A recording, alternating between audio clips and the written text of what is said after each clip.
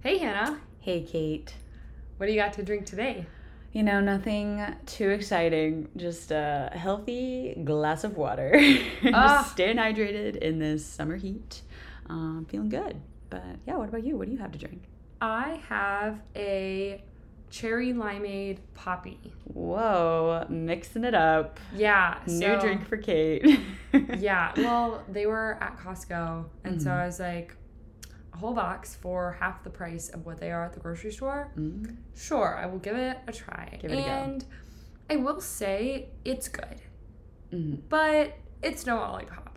It's no Olipop. Yeah, so even Sad. though they were half the price, I don't know that I'll get them again. Well, maybe we'll just have to do a taste test at some point. Oh, is that a little foreshadowing? Maybe a little teaser just dropped in there. Stay tuned. Stay tuned. All right, ready to get into it? Yeah, let's get into it. Howdy from Houston. I'm Kate. And I'm Hannah. Today we are doing an article review. It's about AI and medical education.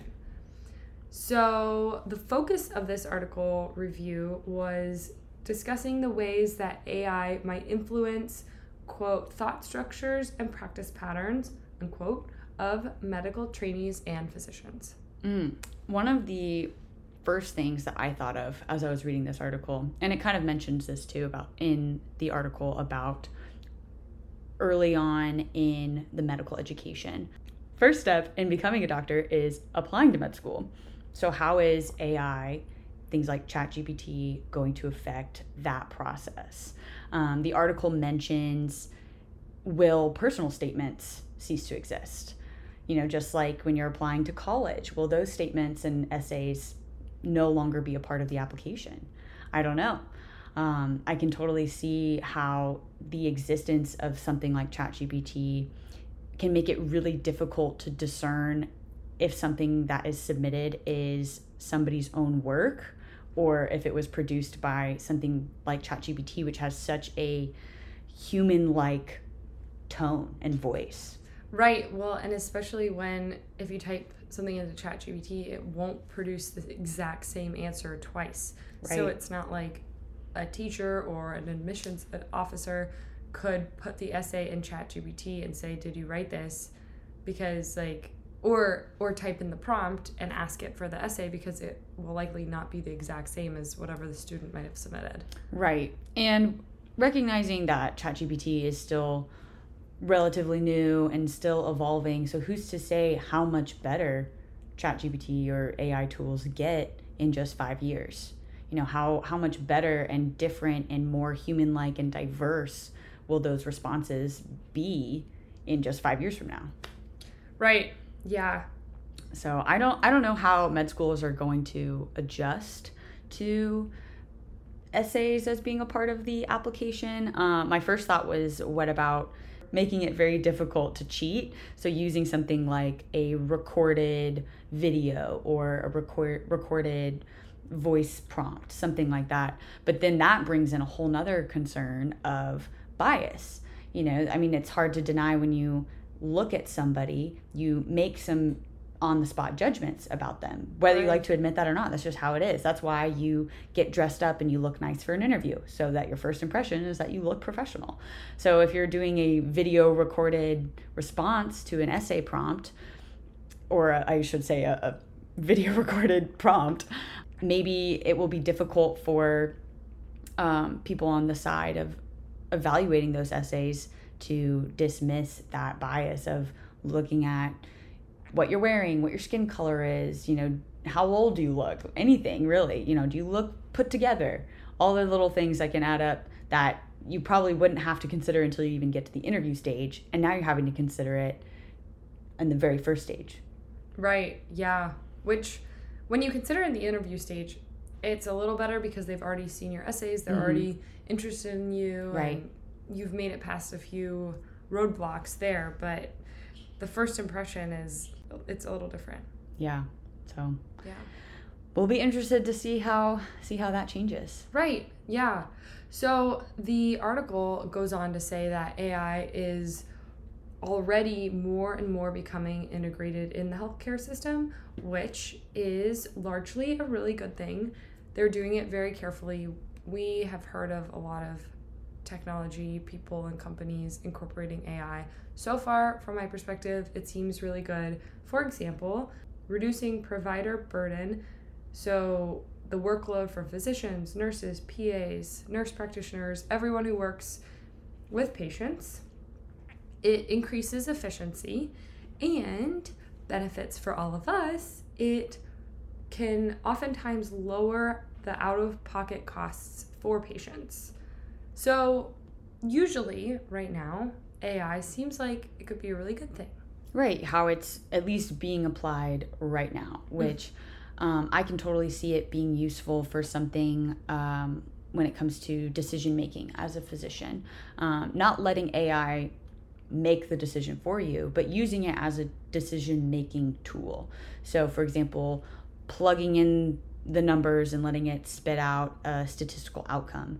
It might give you a perspective on real statistics that maybe you as a physician didn't know, and might help you make a safer decision for your patient because of newer data that is different from what you learned when you were in medical school. You know, if you're 10 years into practicing and this one little piece of data you didn't keep up with, you know, something like that, where it's hard as just a human to really have a 100% grasp on all the new evolving science of medicine and all the new techniques and the new surgeries and the new success with this type of operation, and just really staying on top of all of it can be very difficult, you know. And that is part of the responsibility as a physician. But if we can integrate a tool that can make us better at doing that, it's something to consider.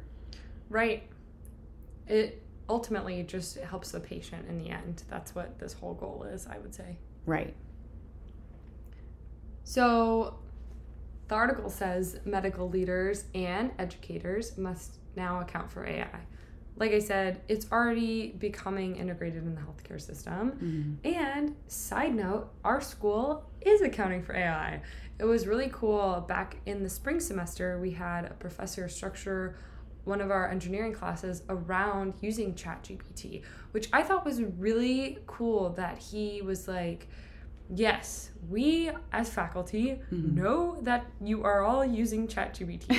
So we are going to have a class that is focused on using it and how we can use it well, and maybe some of the drawbacks of it. So that I thought that was really cool, how from our perspective anyway, it seems like the faculty generally function as a unit. And so if this one professor is very supportive of it, then I would assume most of the others are as well.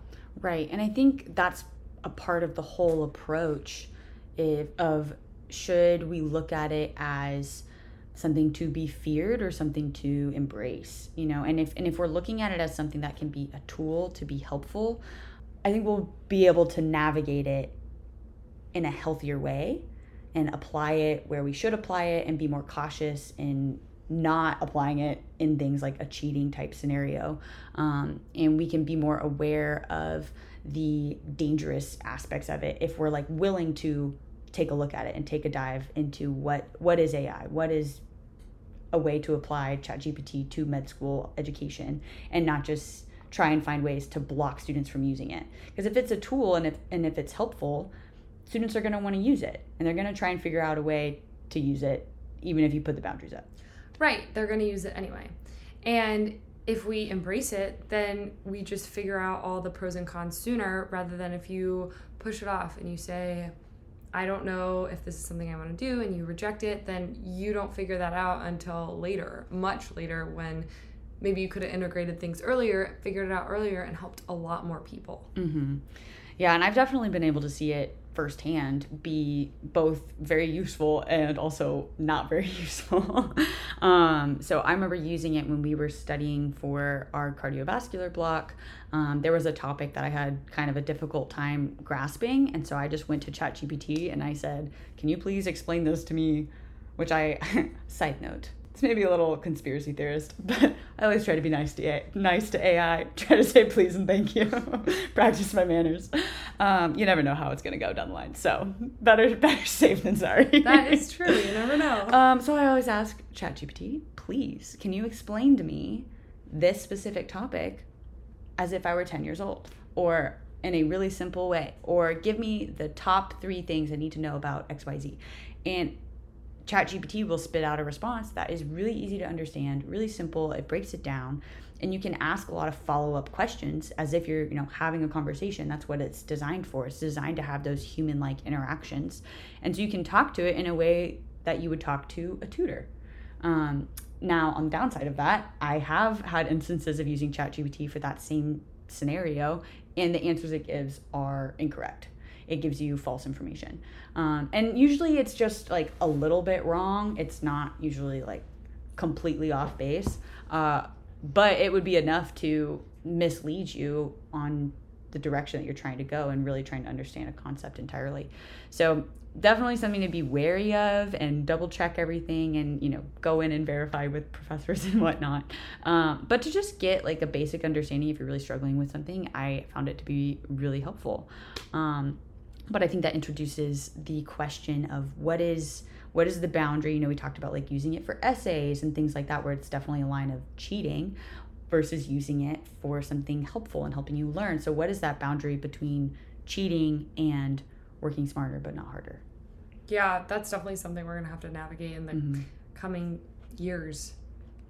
But I do think that, and the article says this, that all trainees must be prepared to use AI as a core component of their practice eventually. So not just students, but also residents and fellows, because it's there. So it's going to be used by people, some people at least. And so you might as well hop on that train rather than falling behind, because there's been a few instances in the past with, I know EMR specifically, you worked with a company that worked with a lot of EMR, which stands for electronic medical records, where a lot of hospitals didn't adopt the electronic version of a medical record. And so what this electronic medical record, real quick, is just documenting all of your information as a patient so that the doctor can keep track of it. They can easily see the last time you saw them. They can see sometimes when you saw other doctors, depends on if that other doctor uses the same system.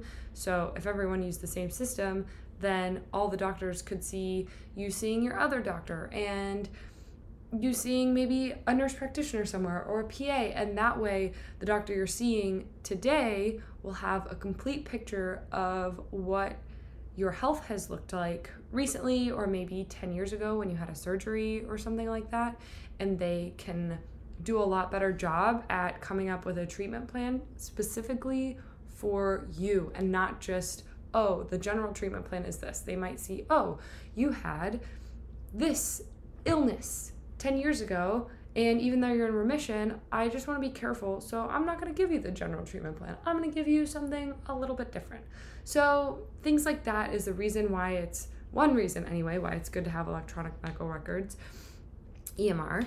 And yeah, I know you, Hannah, used to work with Epic, right? Mm-hmm. I'll let you talk a little bit about it. Yeah, well, before, the rise of ChatGPT, things like Epic or Allscripts or all the other electronic medical record companies out there are already integrating AI into the software. So as an example, if you as a patient have an allergy to penicillin, that's documented on your chart, and you're at the doctor and they're trying to administer penicillin, and they don't see it on your chart because we're human and we make mistakes, and they try to electronically order penicillin, and the AI that's integrated into the software will pop up with a warning. Are you sure you want to order this medication? It's listed that the patient is allergic. So AI has already been a part of the medical world through softwares like electronic medical records,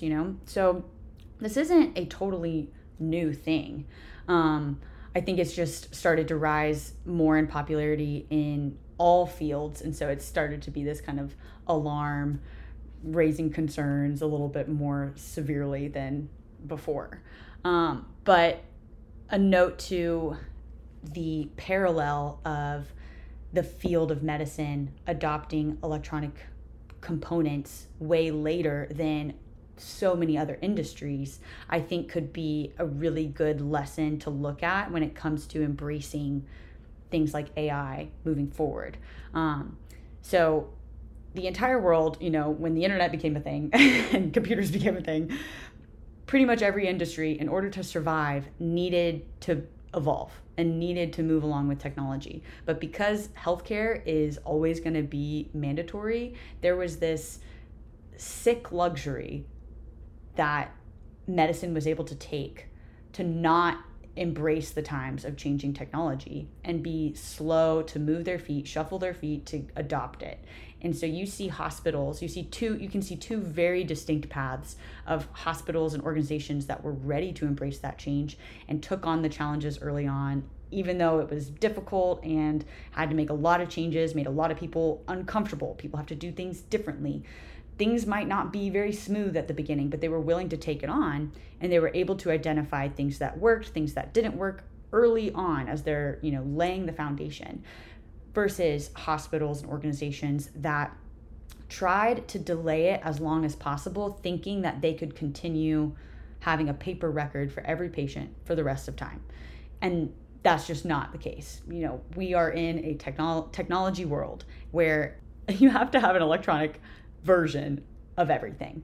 I mean, I know, if I don't have a PDF saved of it, I'm going to lose it. If I don't have I'm going to lose the paper document. I need it on a drive. Right. Yeah. And I don't think I've written an essay since on elementary school. On paper. Yeah. Yeah. Yeah. Since elementary school, I don't think. And even then, it was kind of a mix. Sometimes I would write if I had to write a 1-page paragraph, I would maybe write it on a piece of paper. Mm-hmm. But then anything else, anything a page or longer usually would also be on the computer. Right. So to not adopt something like that really would put hospitals way behind, especially when you're dragging your feet, and then you have all these other hospitals super excited to embrace change, super excited to improve their standard of patient care, really, at the end of the day. Right. And then you have such big gaps in care between hospitals, and then you have some hospitals that are leading in medicine and really stand out because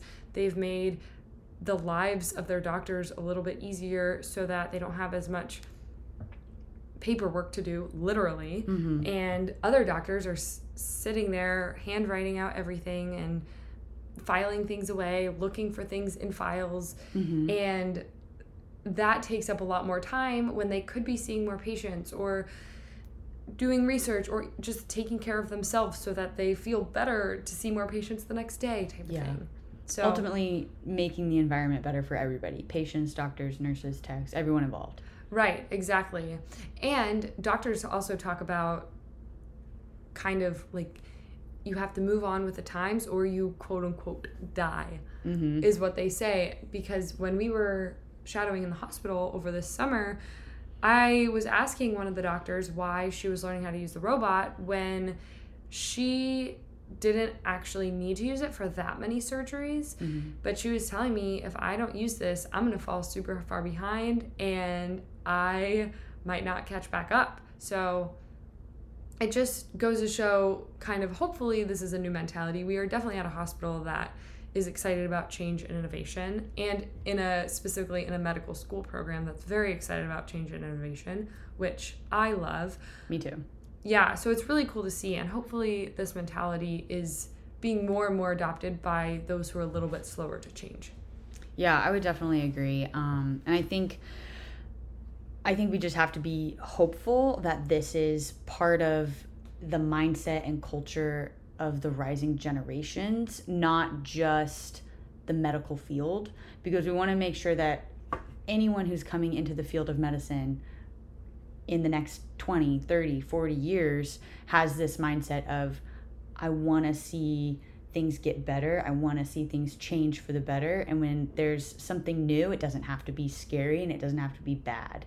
That doesn't mean you're not cautious. You want to make sure you're not just applying AI willy-nilly to everything, Right. So I really think the best approach is we need to be ready as medical professionals down the line and students now to embrace the change, but to do so with caution.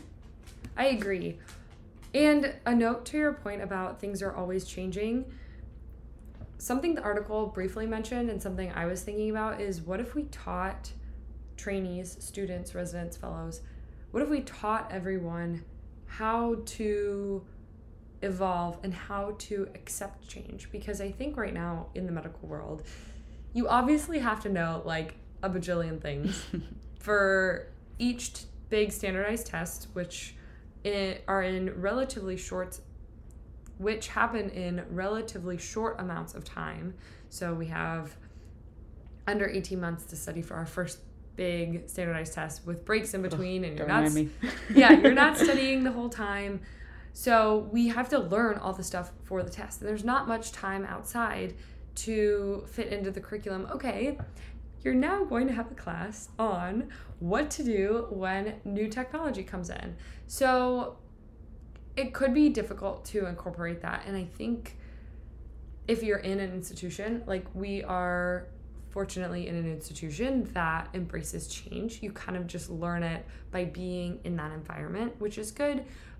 But I think also it could be beneficial to have some dedicated time, even like one lecture in a semester or something, saying like, okay, so here's what happens with change, and like, how does it make you feel? Because I know sometimes when I think about change in certain aspects, it makes me feel really closed off and not open and excited. It's like, oh, I really like the way things are now, and I don't know how I feel about this new thing, because what if it doesn't work? What if someone gets hurt? All this kind of stuff. So I think it would be interesting to have some dedicated time to learn about how to deal with that when it comes up. Right. I think if something is worth learning about, if it seems like it could be a valuable class, we should embrace incorporating it into our curriculum. A similar comparison could be, I don't know how many classes or lectures or things like that they had on mental health 15 years ago, right, in the medical field. And now we just had a lecture today on it. I mean, granted, today was orientation, but but it is something that we talk about much more frequently than maybe they did before. So the curriculum has shown in the past that it can evolve with the things that need to be focused on or need to be taught outside of just the biochemistry and the sciences and everything that you learn on that side of medical school. That's true. There's hope. Overall, though, I thought it was a really great article. Nice and short and sweet, to the point. Just kind of get your gears turning, start thinking about it. How do we see AI right now? What do we predict it to be like in the future? And just be aware, because that's, I think, one of the biggest things in preparing for change is just don't ignore it. Right. Just be aware of it now and start looking into it. Start trying to learn about it. Just because you don't know much about it doesn't mean it has to be scary. So learn about it. Educate yourself. Go pull up ChatGPT, create an account, test it out, have some fun with it. Yeah, it is really fun. I actually have gotten quite a few recipes off of ChatGPT. I got some travel recommendations from ChatGPT.